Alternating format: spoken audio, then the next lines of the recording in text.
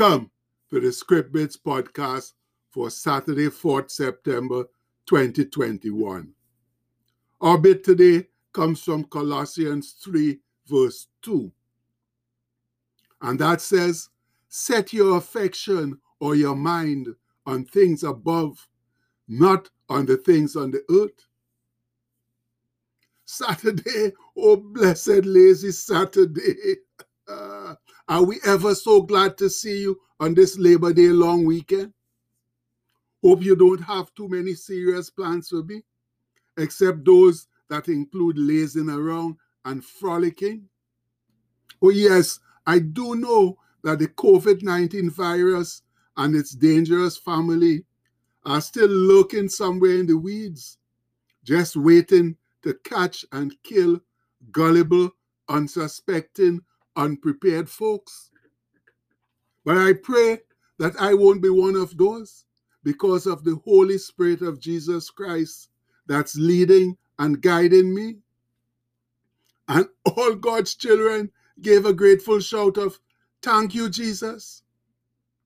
Yes, friends, there's an awful lot we have to be thankful to Him for.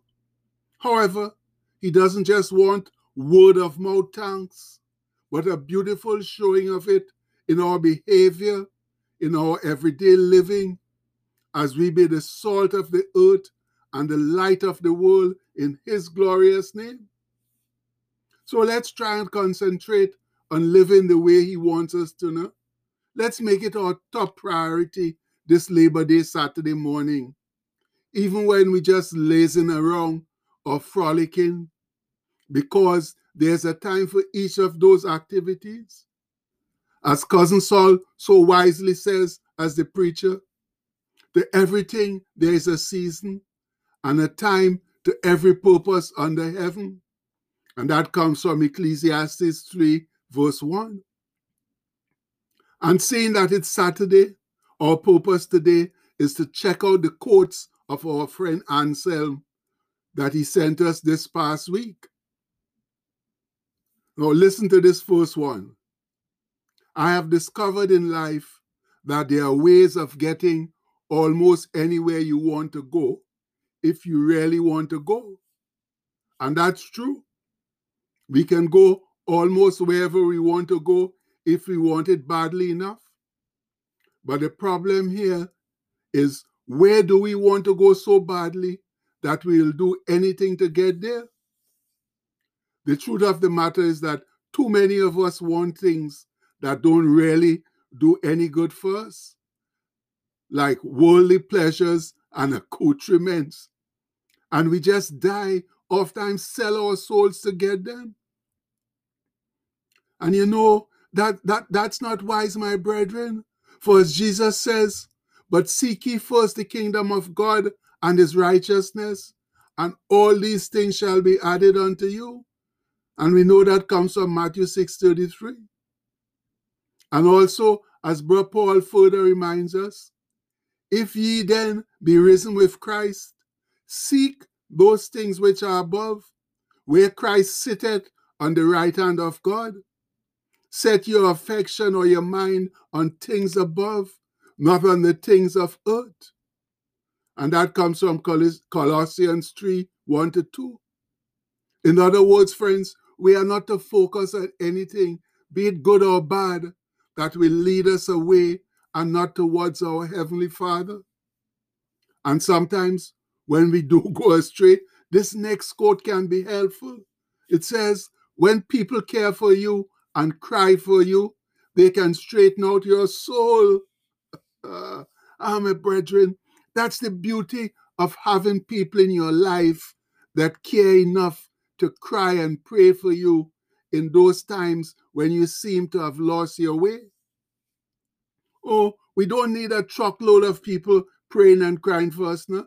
Just a serious and righteous few who will get through to God with their prayers and to us with their tears. A praying and caring group of people around us is one of the most important assets we can ever have in this sinful and evil world. That leads us to these next two quotes, which are basically the same. Faith is to believe what you do not see. The reward of this faith is to see what you believe. And the second one says, that is the definition of faith: acceptance of that which we imagine to be true, that which we cannot prove. And indeed, so it is, my fellow saints in Christ. As the good book tells us, now faith is the substance or realization of things hoped for, the evidence or conviction of things not seen. And that comes from Hebrews 11:1. Faith is having hope in our hearts, believing for things that we do not yet see in reality. And as the quote says above, the reward of this faith is to see what you believe. Wow, my brethren, how wonderful is that, eh? And that's the way God's economy works, my people. You believe, then you see.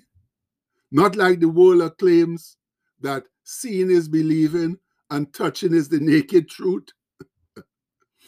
But that's the unwavering kind of faith we need to believe in Christ Jesus and all the many promises he's made us.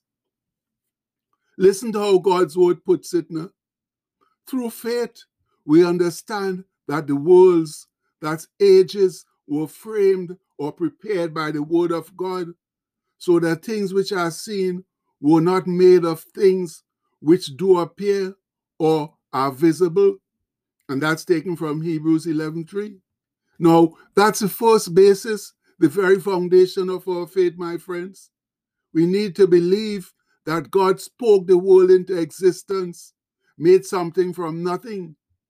And if you can't believe that, then faith in Jehovah God is not possible.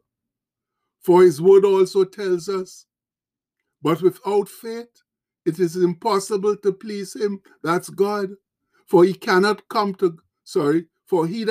to God must believe that he is, and that he is a rewarder of them that diligently seek him. And all God's children said aloud, Amen.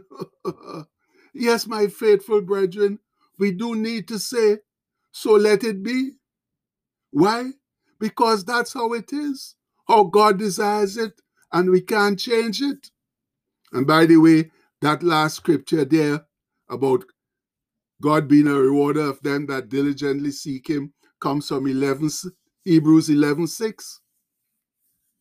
And all of that brings us to this last quote, another interesting one that says, I believe every one of us is born with a purpose. No matter who you are, what you do, or how far you think you have to go, you have been tapped by a force greater than yourself to step into your God-given calling. And friends, if that isn't the indisputable truth, I don't know what is now.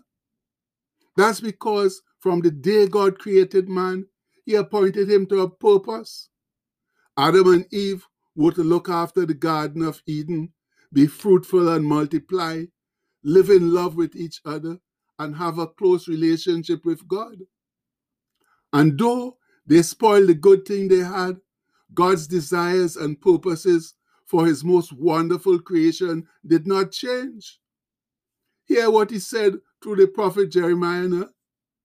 For I know the thoughts that I think toward you, saith the Lord, thoughts of peace and not of evil or calamity, to give you an expected end.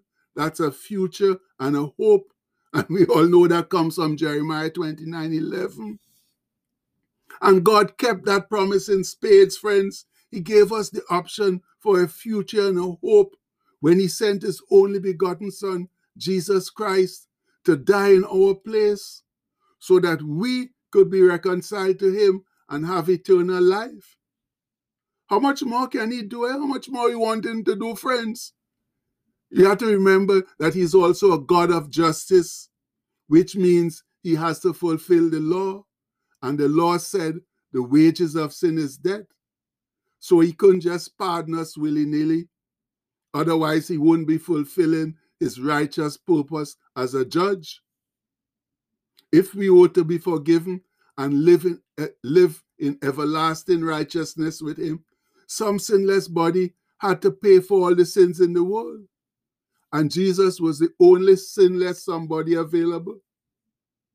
Now, that way, God satisfied his promises to give us a future and a hope, and also satisfied his eminent position of a righteous judge. That is, justice must not only be done, but also seem to be done. So, God has done everything he can to bring us back into sincere fellowship with him, because that was one of his original purposes for creating us. The rest is now up to us, whether we receive Christ as Lord and Savior or follow the foolish ex-archangel Lucifer to the eternal damnation. The choice is yours, my friends. But you know what? As for me and my house, we will serve the Lord. And we know that comes from Joshua 24:15. So I hope you make the same decision. Much love. And the postscript for today says, "Oh, faith, please help me to believe what I don't see." Yes, friends, we need that kind of faith, strong, unwavering faith, to believe all that Jesus has promised, so that we can do what he asks us to do and endure to the end. Remember that point, enduring to the end.